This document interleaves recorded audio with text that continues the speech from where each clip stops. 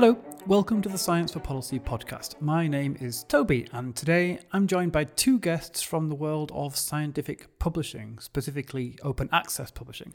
They are Dr. Frederick Fenter, who is the Chief Executive Editor for the Frontiers portfolio of research journals, with a storied career in academic publishing and a research background in atmospheric chemistry, and Stefan Kuster, a political scientist by training who has served as Secretary General of the research network Science Europe and advised the European Commission on science policy and is now head of institutional affairs at the very same Frontiers. So Fred and Stefan, welcome both of you to the podcast. Thanks in advance for your time. Hello. Thanks, Toby. Great to be here. So I know both of you are active in science policy circles and ambassadors on the brave new publishing frontier, pun intended, I suppose, of open science. And I've no doubt that we could have a fascinating conversation on that topic someday, but today is not that day. Today, instead, I have in front of me a report that you published, that Frontiers published, at the end of 2020 called The Academic Response to COVID-19. Which I think has some very interesting stuff in it, not least about science advice and science for policy. So to get the ball rolling, perhaps I could invite you to say a few words about this report and why it exists. Yeah. When the COVID pandemic hit last springtime, we realized that in terms of interacting with our editorial boards, the context changed very, very quickly. Instead of having in-person editorial summit meetings, we began to organize these large thousands of editorial members coming together around these virtual events. And we really felt a very strong sense of community. We felt a sense that it was important for them to join in on these discussions, and it was quite an event to experience. It came to us that there was not a lot of information out there about how scientists were actually living, what they were experiencing, what they were going through in this COVID crisis. And so we decided to just do a survey, to ask them a couple of pointed questions about how they were working, whether they were able to maintain continuity, how they felt that their own voice was being listened to, et cetera. And so this was actually one of the points, one of the actions that we took in terms of trying to understand how scientists were experiencing this pandemic. And I have to just point out that Frontiers has about 200,000 scientists that belong to its various editorial boards across the 100 journals or so that we publish. And so we're actually quite lucky to have this large international group of scientists to tap into to ask these types of questions. Yeah, thinking back to the time when we were designing the survey, we were very aware that people in this special circumstances that we had, especially at the beginning of the pandemic in March, where the disruption was major and no one really knew where things were going, we were conscious that we couldn't, ask people to reply to a survey with 1,000 questions or a huge burden. So we really tried to ask a small number of questions that would give us interesting insights. And pretty quickly, we realized that funding is something that researchers are very often very aware of, if not concerned about. So this would be interesting to see in the context of this COVID pandemic. And in particular, policy advice, or the scientific advice to policymakers, was something that from one day to the next appeared on the front pages of newspapers. So we thought we'd ask this community how they perceived the advice that policymakers were receiving and the use they were making of that. That's why these two aspects feature prominently in the survey as well. And I see this report was published in October 2020, but when was the actual research done? When were the questions asked? Well, the survey was conducted with Qualtrics in May and June 2020. And so there was a total of 25,300 respondents from 152 countries, and almost 18,000 people completed the entire survey. So, and the answers to the survey were completely anonymous. Gotcha. I mean, this is a big piece of work, right? That's a big sample size. And although you say you wanted to keep it fairly light on the questions, there's still a good amount of detail in there. And you had a good response rate. So congratulations on that. So I think it's pretty hard to think of anyone whose lives haven't been affected by the pandemic. It's been a universal impact, I think. But as you say, this is an interesting group of people to study, to find out specifically, I guess, both how scientists were affected directly, but also what they thought of the whole thing and how science was being used and so on. So broadly on those two areas, what were the headlines? What did you discover? Well, I think one of the important results that came out was that most people were able to continue with their work more or less with a certain degree of continuity. So they weren't overly disrupted. They felt that they were able to continue their work adequately.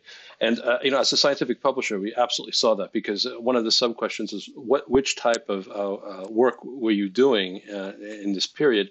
And a lot of it had to do with writing up past work and submitting new publications. And we actually did see quite a few publications come through, an increase in publications in general across the program during this first sort of confinement period, the first wave of the epidemic. So, yeah, so one is that the day-to-day work had not been significantly affected. Well, I think coupled to that, so one thing is the resilience that you mentioned. The other thing that struck me is the willingness expressed by these communities to chip in. One of the questions was whether they were, ready to reappropriate their labs or their infrastructure to do research on that would serve solving the COVID situation.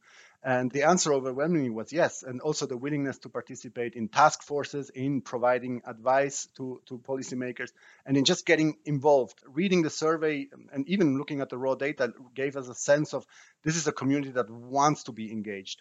Yeah, and so, at Frontiers, what we see is that this desire to step in and make a contribution actually happened across all subject areas. And I think that's also an interesting point to point out.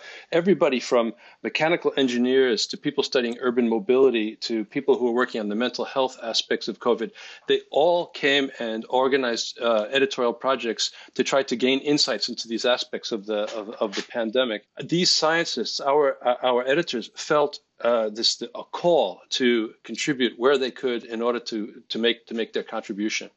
Yeah, that is interesting. I mean, describe it as a sense of community, but not just in a kind of opportunistic way. Like, suddenly I can join these 1,000-strong virtual meetings and I feel like I'm part of something big, or even suddenly I can't go into the lab, but that means I've got time to finish that paper I've been working on for ages. So not only like an opportunity in that way, but also an opportunity for the community to pull together and each person to find a way to contribute to this big project that crosses all disciplines and impacts on the whole world.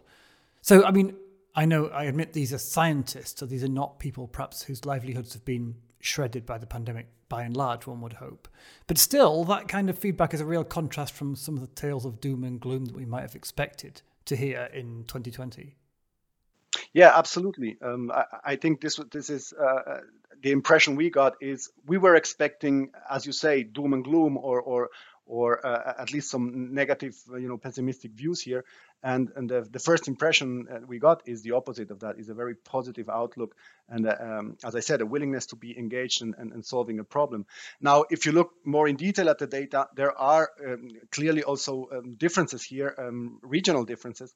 If you look at countries, for example, in the global south, where working from home is not necessarily as common or as easily done as in the global north or in some countries, you see a difference. You see more people reporting disruption in the countries where you cannot just from one day to the next decide to work from home. Yeah, there's two dimensions, I suppose. So there's the disruption to people's working lives, personal lives, home circumstances, which is different all over the world and different between different people, but also not just unique to scientists. Mm. And then there's the second dimension, which is more specific to the science community, about the special contribution that they feel they can make or want to be able to make to the policy response or to understanding the virus as scientists, which is perhaps where we should focus this conversation. Yeah.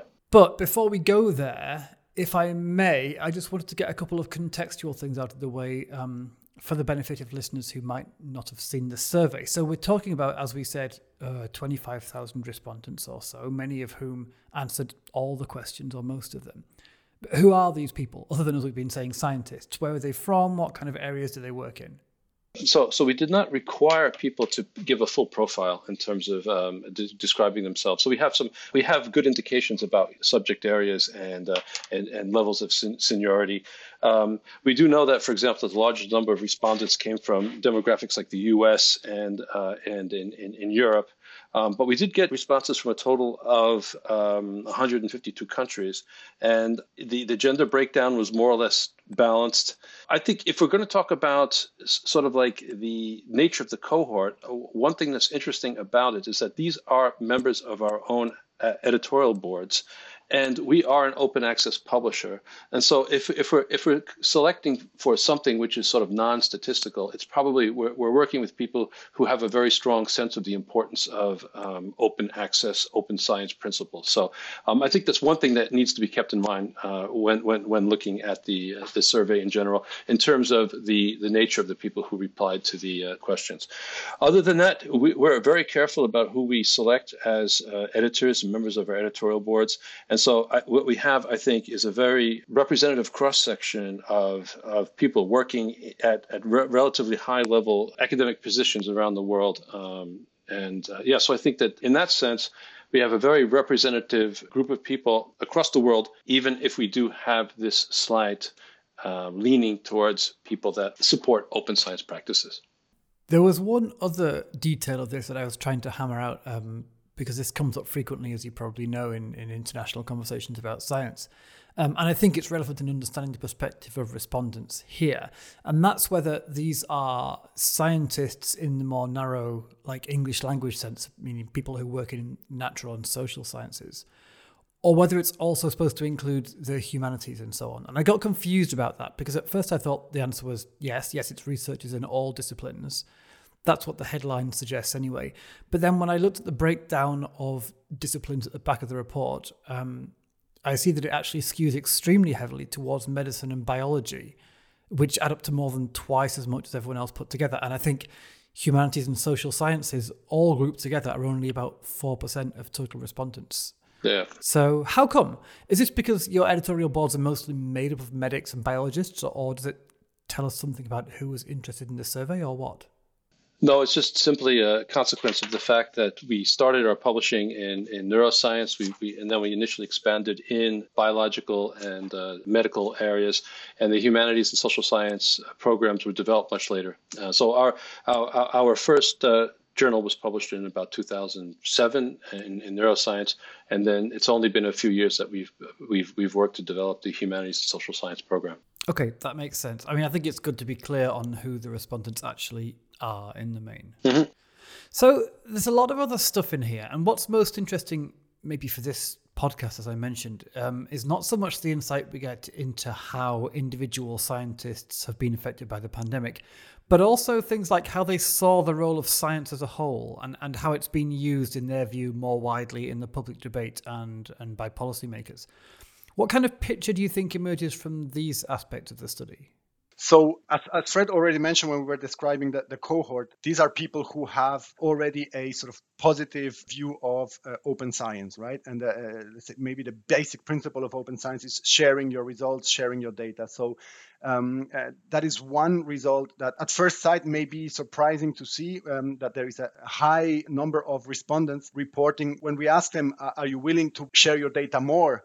Or share your publications more and publish in open access, a lot of them said they don't want to change their behavior. And you can only understand that response if you know that the cohort is already biased towards open access. So not changing the behavior means not moving away from open access and not moving away from sharing the data.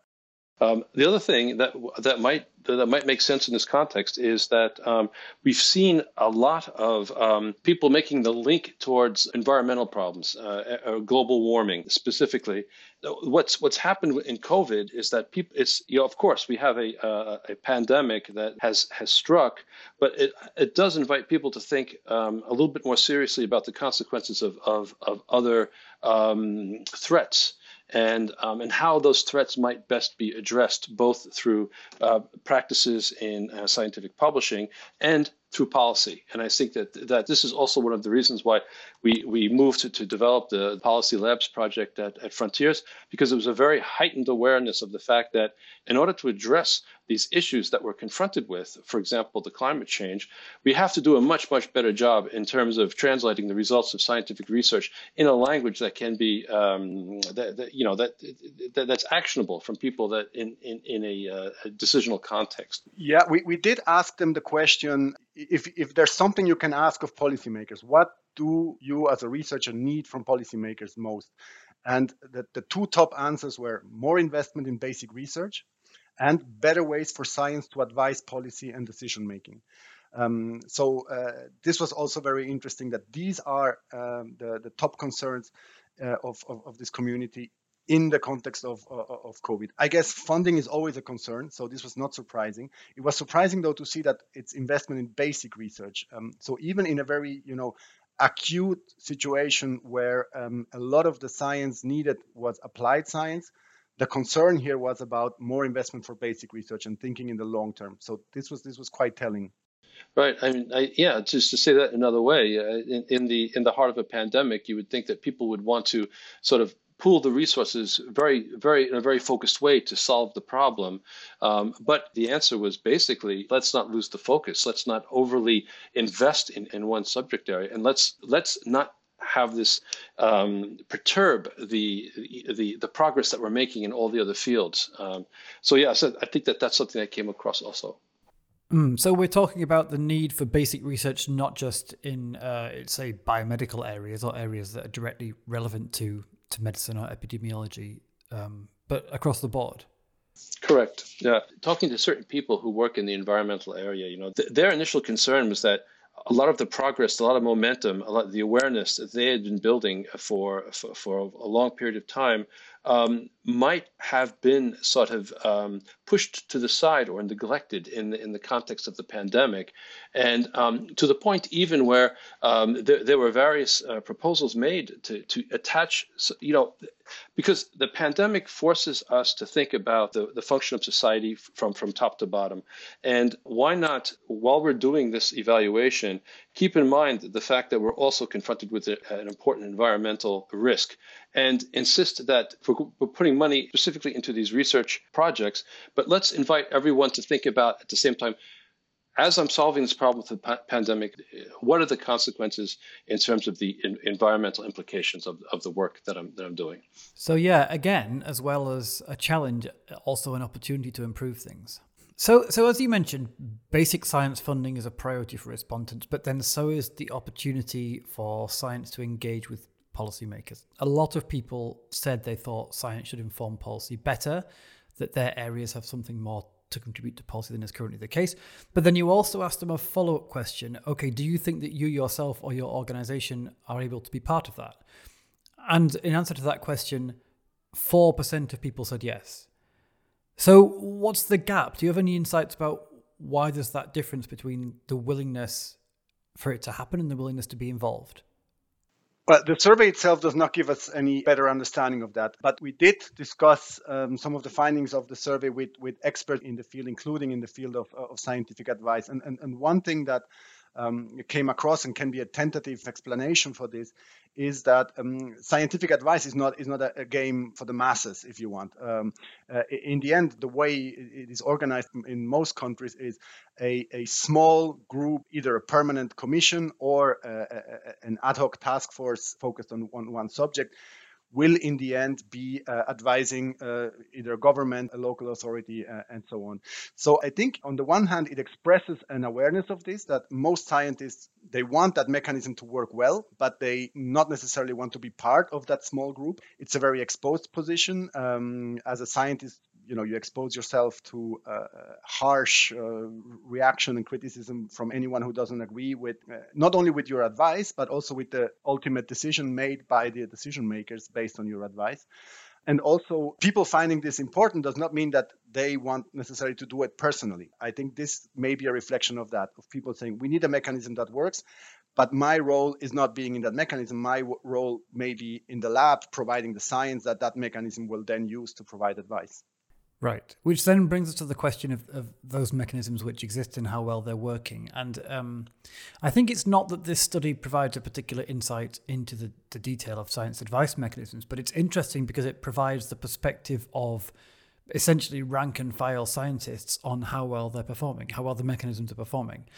So the question you asked here was, how well do you think your government is using science advice, basically? And respondents had a wide range of views, a range of levels of confidence in the use of evidence by their own governments.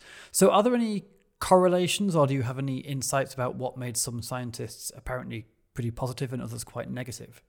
The correlation, if I'm honest, is pretty direct. We asked this question in the context of the first wave, so that's something worth mentioning, right?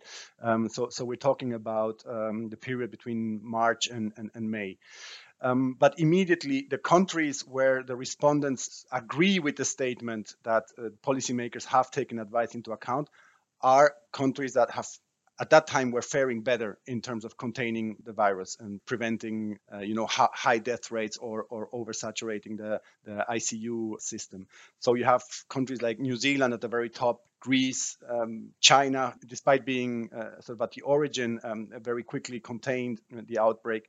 Denmark, Germany all feature very highly here in that ranking. And towards the bottom of that ranking, you see countries that at that time were faring less well or pretty badly.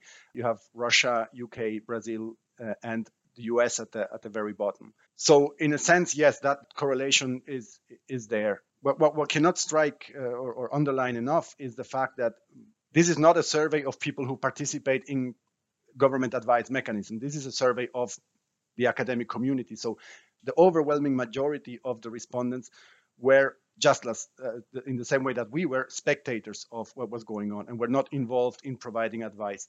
So this is a perception of what was going on, right? And it captures opinions. And it's, I think, a very natural opinion that if your country was faring well at that point and was receiving advice, because, as I said earlier, the fact that scientific advice was being provided was on every front page of a newspaper. Every evening in the news, you saw scientific task forces reporting. So the fact that people saw scientific advice was being given, if your country was faring well, you assumed the advice was being followed. And if your country was not doing well, you assumed your country was not following the advice. Yeah, I mean, we have to understand the survey results at face value. Like, as you said, we're not asking science advisors if they think their advice is being taken. But still, I mean, well, firstly, as I said, I think it's an interesting data point in itself to understand what the science community thinks of how their work essentially is being used. And secondly, I mean, you're right, these are not people who are directly involved in the process mostly, but they're also not just, let's say, uninterested passers-by. They're people who you might expect, on average, will be following the situation quite closely and maybe understand some more of the detail than non-scientists. Absolutely. So these people were probably following these sort of stories much more closely than a non-academic audience, right? So they were taking this very seriously. It was important, or is still important for them, that science advice is given and is used. So yeah, I believe that to be the case. And I just kind of wonder, we've been through 2 or 3 waves of the COVID pandemic. And at this point, I really wonder to what extent the debates have more centered on just the logistics of, for example, organizing vaccination programs. And, if you look at certain countries that have had, they go through waves of initially people feeling that they've done a good job. This survey was conducted 6 months ago. And so, it's one point in time. It would be very interesting just to recontact people and find out how they feel now that that's played out a little bit, whether they think that their government has been doing a good job. Specifically on whether or not they've done a good job organizing a response, or a good job in terms of listening to what the scientists have to say. So I think that those are somehow 2 slightly different issues. This is, I think, undoubtedly a softball question, but I do want to ask you about the link between open access publishing and science for policy. So I know open access is basically your business model at Frontiers, and I don't really want to go too far into the broad debate about that because I know it's a whole big issue in itself. But keeping our focus a bit narrower, it does seem like you have some interesting readouts from this survey about the effects of the pandemic on the future of open access and people's attitudes towards it. Would you like to say a few words about that? Yeah, I mean, what I would say is that you talked before about opportunity, and I think that what's happened in this the pandemic context is that people's minds opened to looking at the big picture and trying to step back and maybe abandon some of their a prioris about the way science is conducted. That is an opportunity. And this is one of the reasons why we started working with the Policy Labs project, where we had the coronavirus hub. I think we know that this was an opportunity to show people that scientific research that is published should be openly and immediately available. And that is the only way that it is going to maximally benefit society at large. In an emergency, it's absurd that the results of scientific research are locked behind paywalls. And to the point where even the subscription-based publishers, they made the same realization, and they opened up all of their articles that were behind paywalls. They made them freely available because they understood that this is a situation of such importance that this knowledge has to be freely available without any impediment. Now, the idea is just simply that people should be able to very simply extrapolate to the other types of problems that we're confronted with. If you're talking about respiratory illness, it affects tens of millions of people a year. It kills literally millions of people a year. Why should that not be handled with the same sort of urgency as a viral pandemic? If you look at the threats of climate change, why is that something that should not also be regarded as something which is of such importance that all of the scientific information that has been generated around that not be immediately available to the scientific community so they can build upon that and people can start translating this to inform the public? So what I'd like to think is that this COVID pandemic has helped to open people's eyes in terms of why open science is the most effective way forward in terms of translating the results of scientific research into solutions to the challenges we face.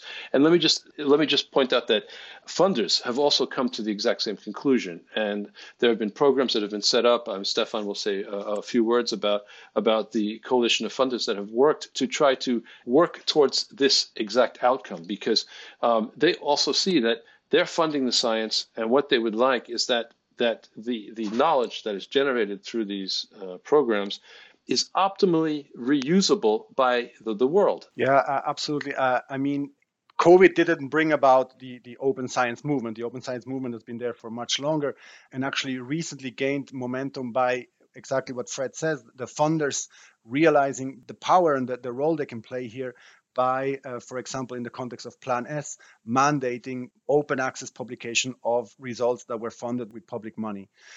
So the movement was already there, the momentum was there, and I think COVID delivers the ultimate proof. If anyone needed another piece of proof of the relevance and the urgency of this, COVID has provided it.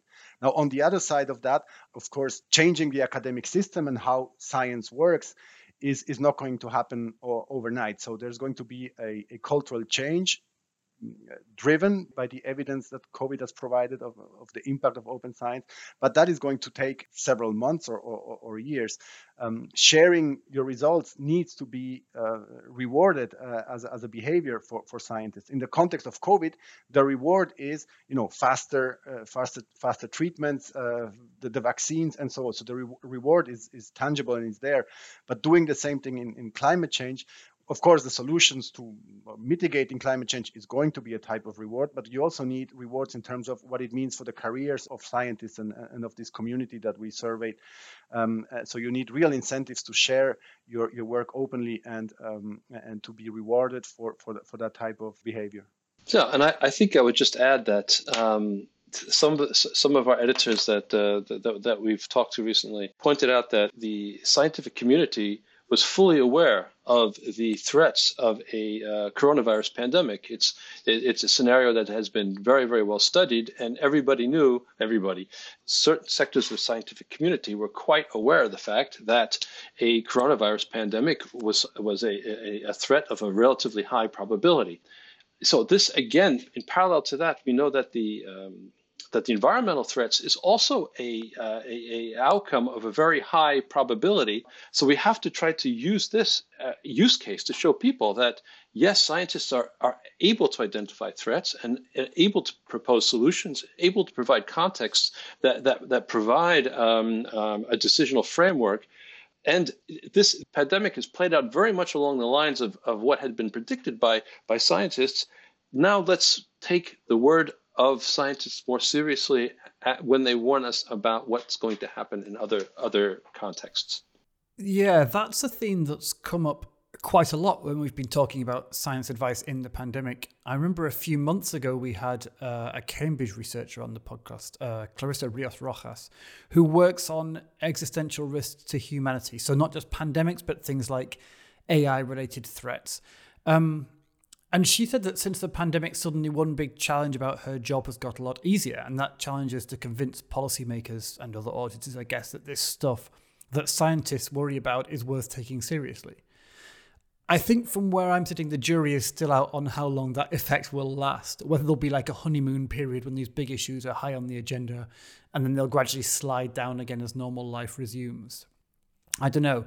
One thing that we can see from this survey, though, is that kind of immediate impact of taking stuff seriously has effects on both sides of the science policy divide as well. So it's not just that politicians might start taking these things seriously for now, but also that scientists have suddenly felt the impulse and the kind of empowerment to roll their sleeves up and say, okay, my time has come, I can really help the world here, let's go. So I want to know whether you think these collective, how to put it, this kind of collective renewal and refocusing of effort and resources and optimism on big issues is something that will last on the scientist side of the fence. I think that the first element to a question about that is the fact that a very high percentage of the people that responded in the survey felt that they had a contribution to make in order to be able to help mitigate the effects of the pandemic. So I think that at the point in time when this survey was taken, there was a sense that action is possible, and that my role as an expert is one which can provide a contribution towards a solution. I think that I would kind of hesitate personally to extrapolate any further than that, simply because it was a question that was asked rather early in the pandemic.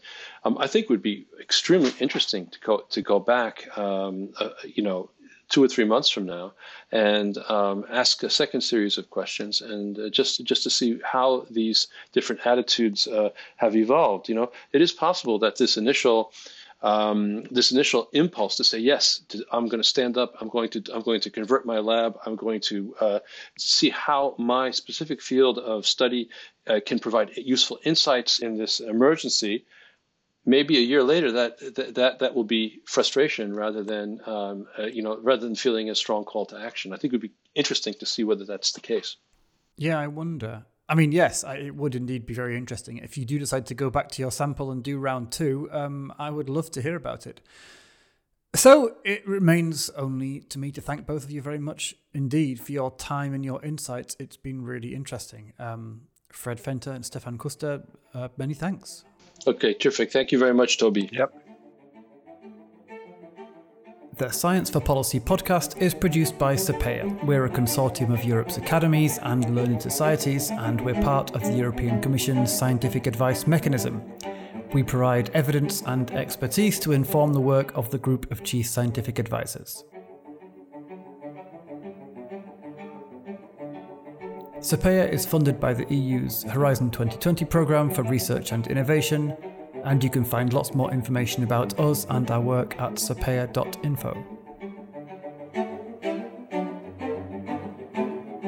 Finally, the rather lovely cello music that's playing right now is performed by Elizaveta Sushchenko, so I shall shut up and let you enjoy the last few bars. Bye for now.